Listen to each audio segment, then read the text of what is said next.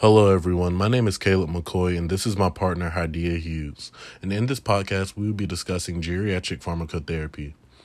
We will be explaining what geriatric pharmacotherapy is and how it relates to drug abuse. While discussing geriatric pharmacotherapy, you will also learn about pharmacokinetic and pharmacodynamic changes in medication-related problems. Medication management correlates to geriatric pharmacotherapy as well and can be a contributing factor whether or not they understand the use of their medication. Lastly, we will cover what polypharmacy is. First, let's talk about geriatric pharmacotherapy and what it is. Geriatric pharmacotherapy is a medical treatment by means of drugs for older adults. Hey everyone! Okay, so now let's get into this topic. I will be discussing whether or not I believe older adults abuse their medications or not, and how to manage your medication as an older adult. I do believe that some older adults do abuse their medications. Not only do they abuse their medications, they also abuse drugs. The most common drug they abuse is alcohol. Now, two ways I can think of for an older adult to manage their medication is one, by having a container with all the medication they take separated for the days of the week.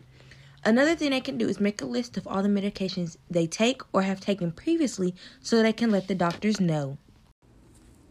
Next, I will be discussing what body composition changes in the elderly can result in altered pharmacokinetics. According to the recent studies, the following body composition changes can occur: decreased TBW, also known as total body weight, and decreased lean body mass and increased body fat. Then I will be discussing the different drug classifications with an example of each. There are a total of 5 drug classes that were discussed in the book. The first one was antihistamines, first generation. An example would be hydroxyzine.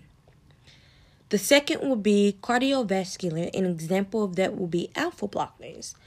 The third is endocrine. An example to go with that one is androgens. The fourth one is GI agents. An example is mineral oil.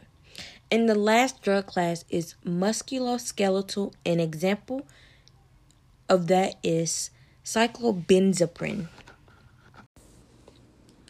Next on the agenda, I will be speaking on the 4 methods to achieve successful pharmacotherapy in the geriatric population and prevent the prescribing cascade. First method being avoid prescribing new drugs until test confirms diagnosis. Second method being avoid starting or changing multiple medications at once. Third method being titrate up. And fourth and final method being reach TD before switching or adding new agents.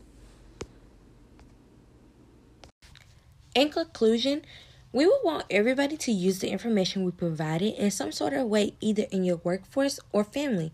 We hope that we explain what geriatric pharmacotherapy is and what it consists of.